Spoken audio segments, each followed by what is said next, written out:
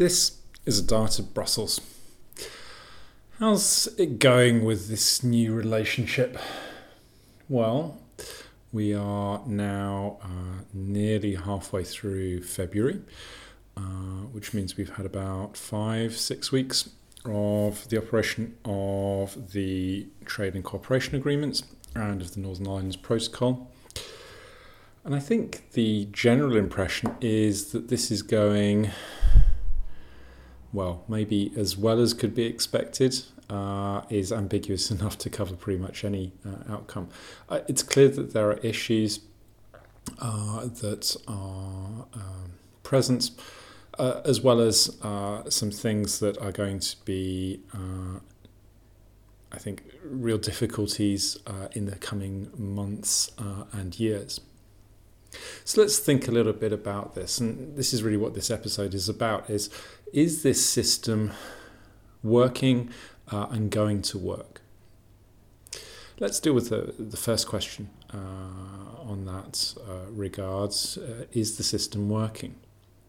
And here we have a certain difficulty because plenty of businesses appreciated that there would be disruption around the end of the transition period on New Year's Eve and the start of the new arrangements. And of course, given that this was all done very much at the last minute, a little bit too literally, the prudent course for many traders was simply to say, let's not try and do too much in January. Let's see what comes out in terms of actual decisions before putting things into motion. So lots of traders decided to schedule production stops, brief delays on imports and exports around New Year's Eve, precisely because they didn't want to get caught up in the immediate rush of it all. So a big consequence was that the volume of traffic that was crossing the short straits fell very markedly and has been growing back up. We're back now, according to Dover, to about 90% of normal volumes of lorries passing through their port, which has been helpful in terms of reducing pressure on systems. And that is one area that clearly has not got up to speed. We still are seeing the construction of lorry parks, the implementation of new processes and policies, people having to make full use of the grace periods that have been put in place in the Trade and Cooperation Agreement. And still, with all of that, clearly everyone has been learning or relearning how to fill out numerous forms. So lots of tales of businesses having to produce 70 or 80 pages of paperwork for a consignment. Many stories about people being turned back because they didn't have the necessary paperwork, or they had an error, or they didn't have a Kent access permit, or things like that. However, that's only really part of the story. Whilst bigger businesses, I think, have been able to make the adjustment relatively successfully, and you see more stories now of businesses who have done some trial runs, get confident that they've made things work, it's clear that that is not a universal picture. And one of the emerging stories of January and now February has been smaller traders who perhaps didn't really have the capacity to think about how things worked, didn't have the resource to put in place the necessary provisions, or who just simply hoped that there would be some way around these kinds of things. Emblematic in this are fish and shellfish businesses that are discovering that now the steps put in place through a mixture, partly it must be said, of COVID, but also of the TCA arrangements, simply make it impossible to provide the same speed of delivery from catch to plate that historically they've been able to do. And remember that in that particular sector, the majority of fish caught in the UK are sold in the EU. And freshness is obviously a key criterion in all of this. Likewise, you're seeing emergent problems of the same kind around Northern Ireland, where the understanding of no barriers between north and south has, I think, lured some people into a sense of, well, things just carry on as they did before, without really appreciating that still there would be some disruption and some exceptions, not so much between north and south, but between east and west, between Northern Ireland and Great Britain. And we've all heard stories about restrictions on cuttings and bulbs and soil not being allowed into Northern Ireland from GB because Northern Ireland is treated as part of the same epidemiological unit as the Republic, which means that you need to have a satisfying of the various provisions. So if you like, much of this period has been about discovery, that the real lived conditions of how this is going to work have become more apparent in practice to all involved. Partly that's about businesses, but it's also about government, agencies, other operators, all of whom are discovering that there are issues. And importantly, this is not the full implementation of all of the provisions. Those grace periods provide for some important waiving of rules, most obviously for the access of food to Northern Ireland for the next few months. We still haven't had the ending of the grace periods around other areas of the Trade and Cooperation Agreement, all of which will kick in the next few months. And when they do, there will be an additional thing that has to be brought online. And one can safely assume that there will be somebody who hasn't really appreciated that this is not the end point, and so sets themselves up comfortably as it is, only to discover in May or in July that things have changed again. That, I think, is all understandable. It's clear that in any enterprise like this, there were always going to be people who were not up to speed or could not be up to speed, or if you forcibly had to wait until the arrangements were known to make the change.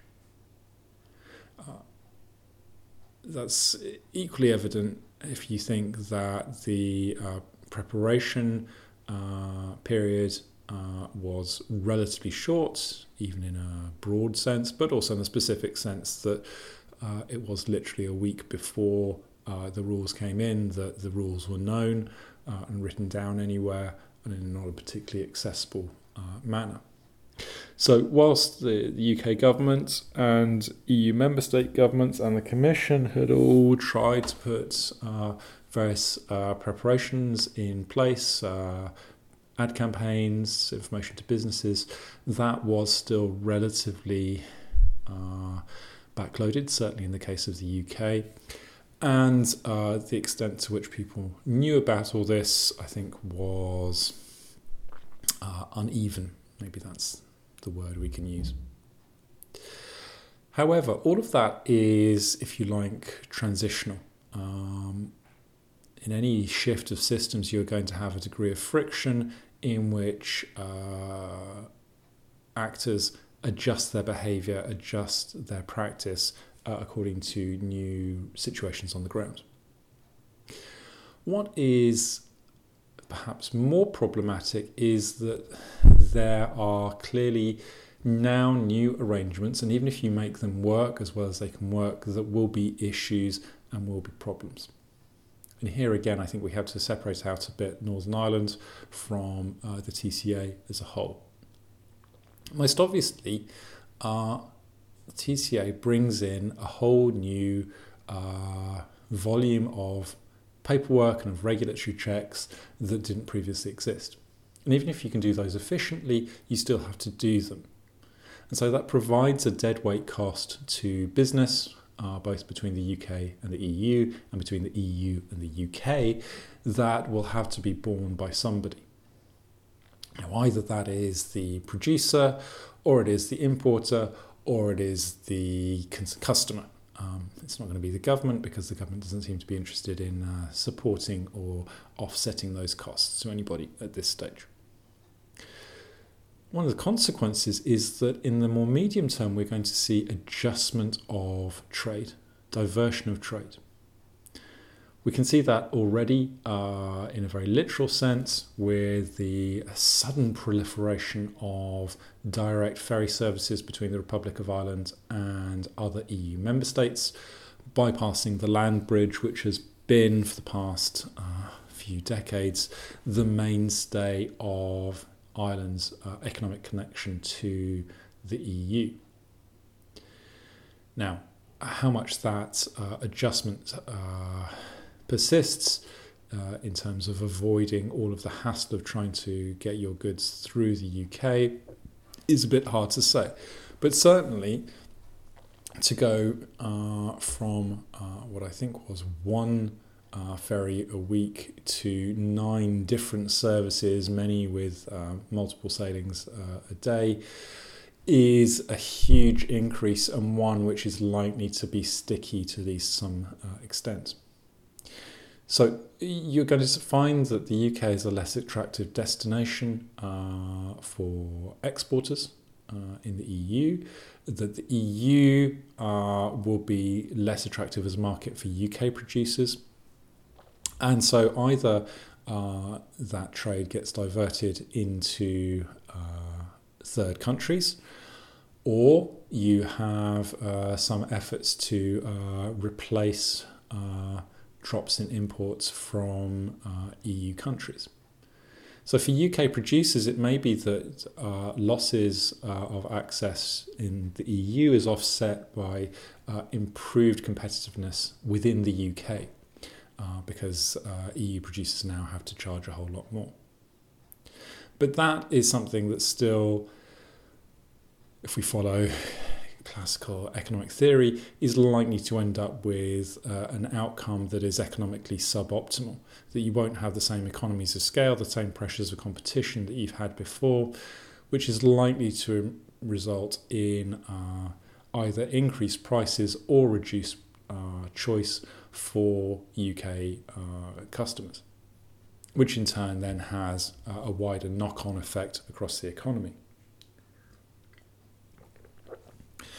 Likewise, we have to see quite what happens in terms of Northern Ireland, in terms of a redirection of Northern Ireland from the UK or from GB towards the Republic, because that border remains relatively porous compared to the one across the Irish Sea back into GB.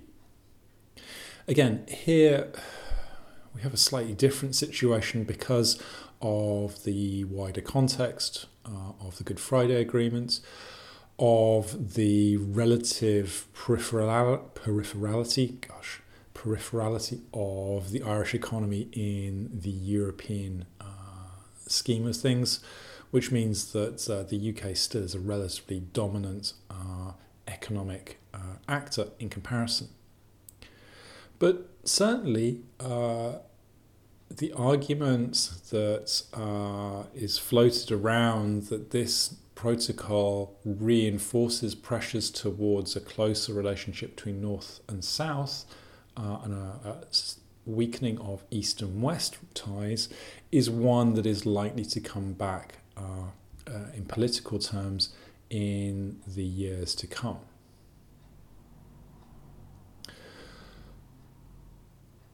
However, all of what I've talked about so far in this first section has been about trade, and trade is only part of what this is. Perhaps the more worrying manifestation that we have seen since January has been the continuation of the tetchy relationship between the UK and the EU. Throughout January and through to now, we've had a whole series of really unnecessary spats between the two sides about things that really are not that important in the grand scheme of things, but aid the smooth operation of things, and which, even when they have become known, haven't become big causes taken up by home constituencies.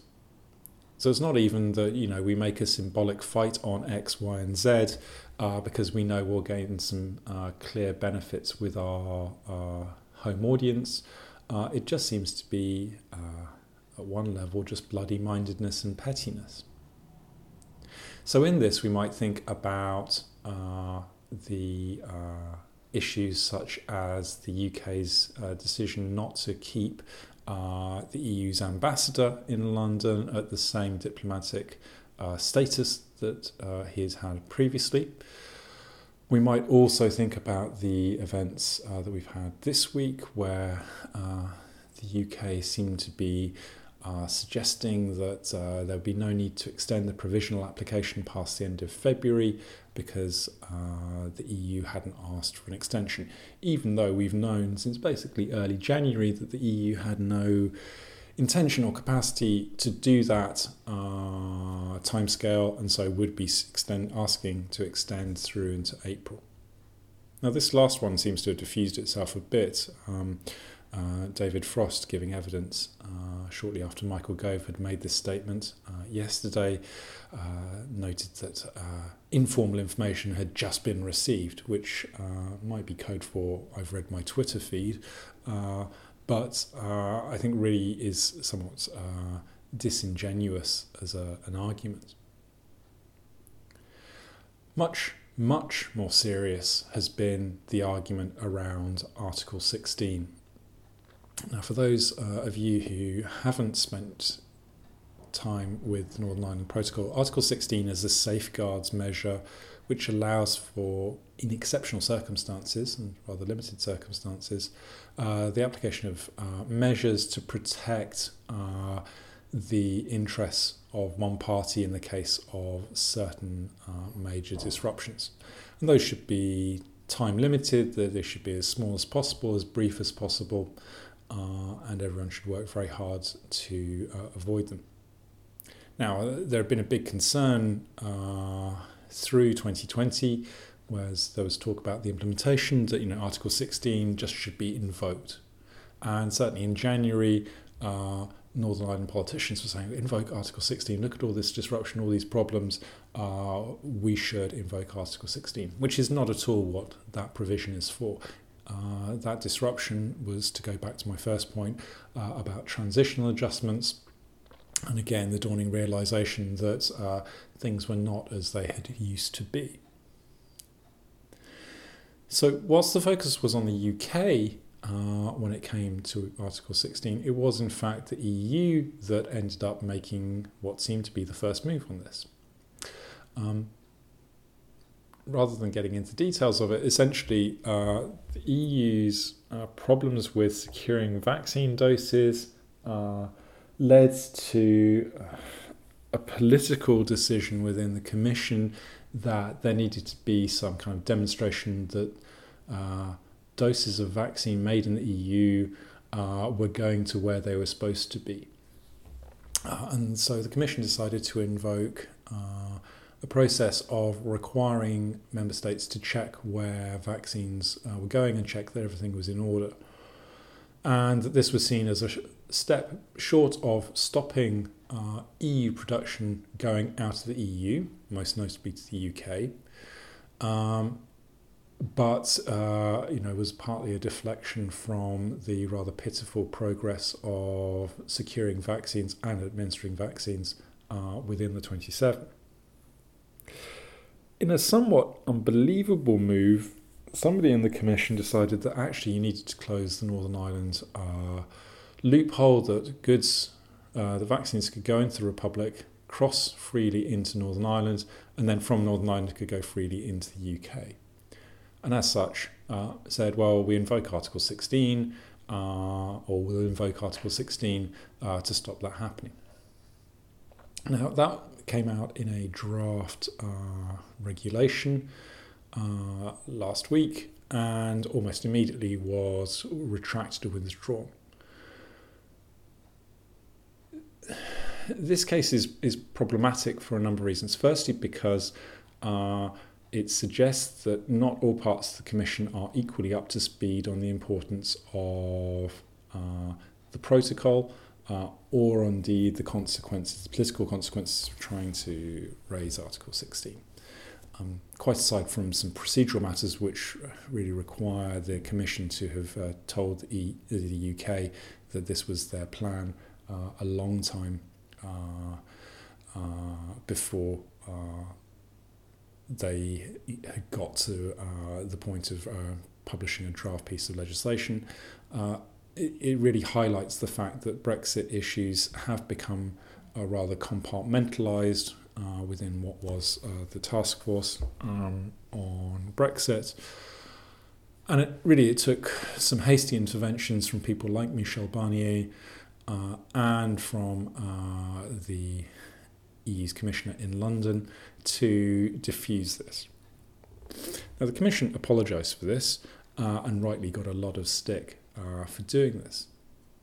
But tellingly, whilst the UK had maintained a degree of holier-than-thou approach up till that point, when there had been mutterings about what the Commission might want to do, this was all rather undone with the letter that came from Michael Gove to Maroš Šefčovič, his counterpart in the Joint Committee, which basically demanded that in the light of all of this, there needed to be extensions of various grace periods and commitments to push through such priority issues as pet travel, which was one of the demands that Gove made.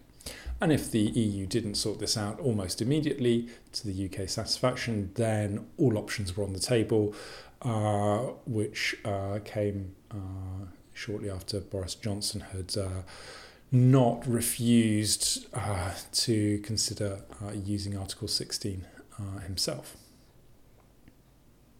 Now, that letter, I think, really highlights the issue that we confront, which is that the UK still sees itself as having a position of leverage on such issues.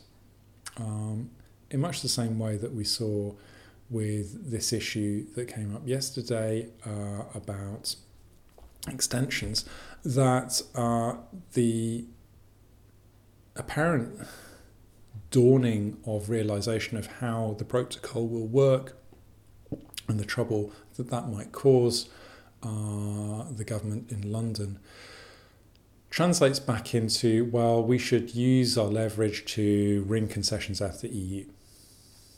And a lot of tough rhetoric, which then comes with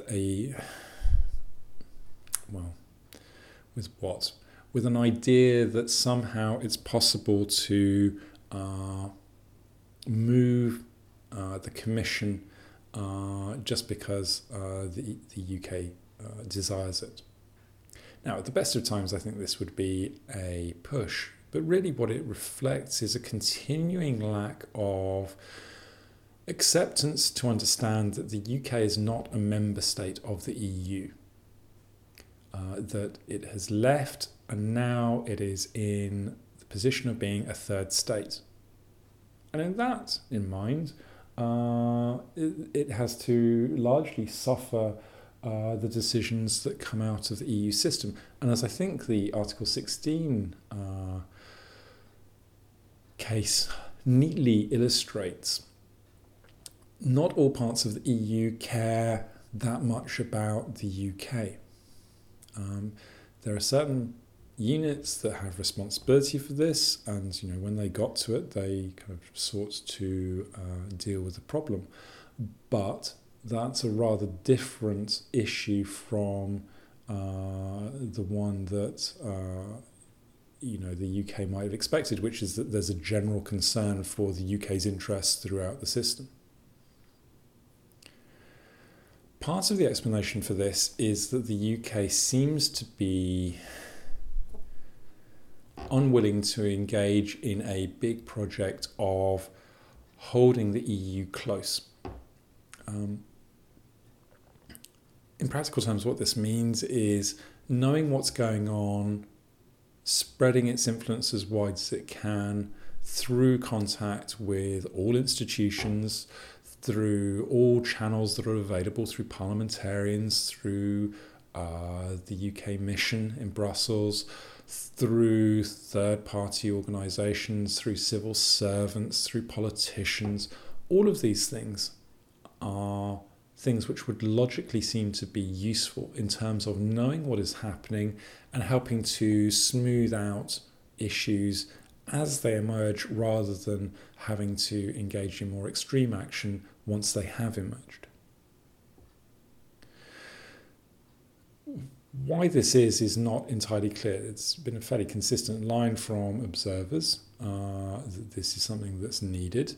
To some extent, the government recognises this. The UK mission is larger than it has been for pretty much any point in its history when it was the permanent representation, because there is still a desire and a need to know what is coming down the line.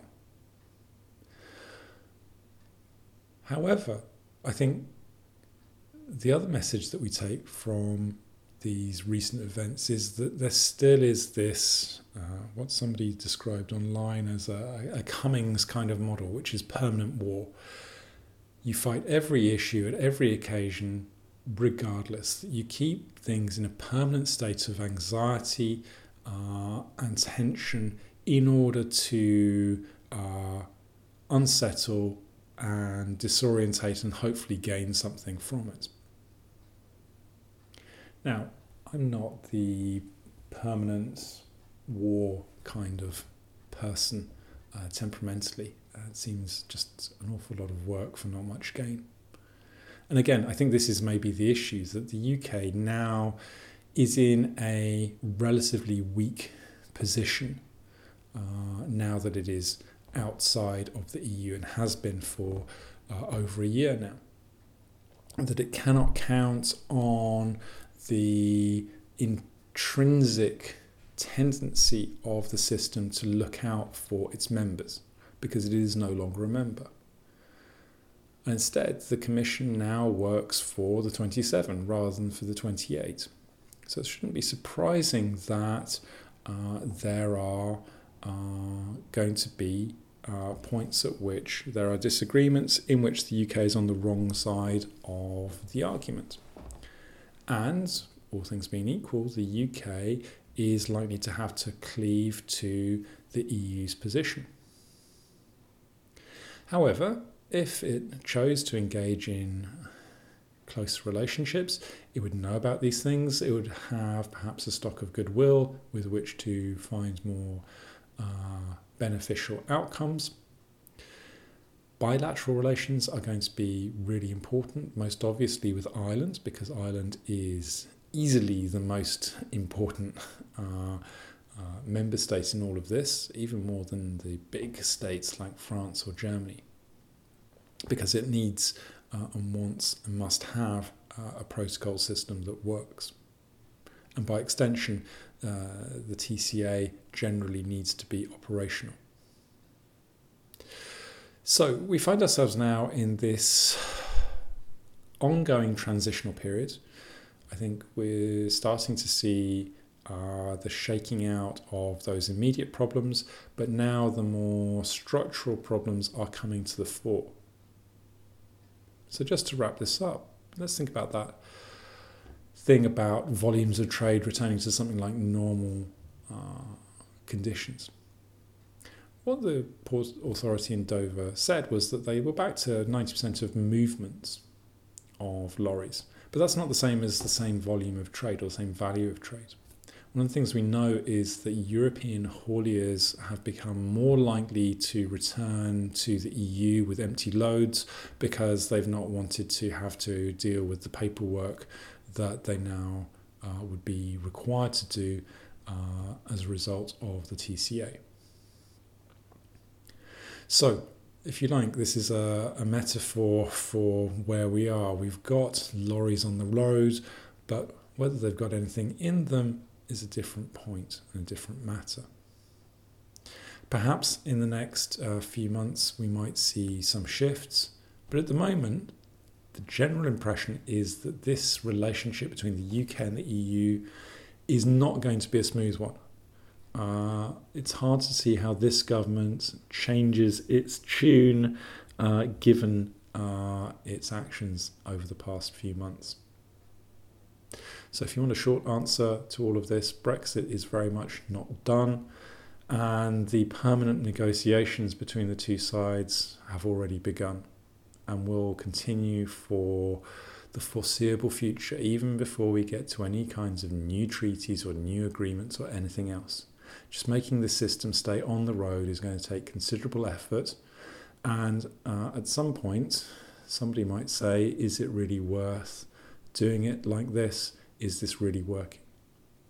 Which means more episodes of this podcast. Until then, I shall leave you and talk to you soon.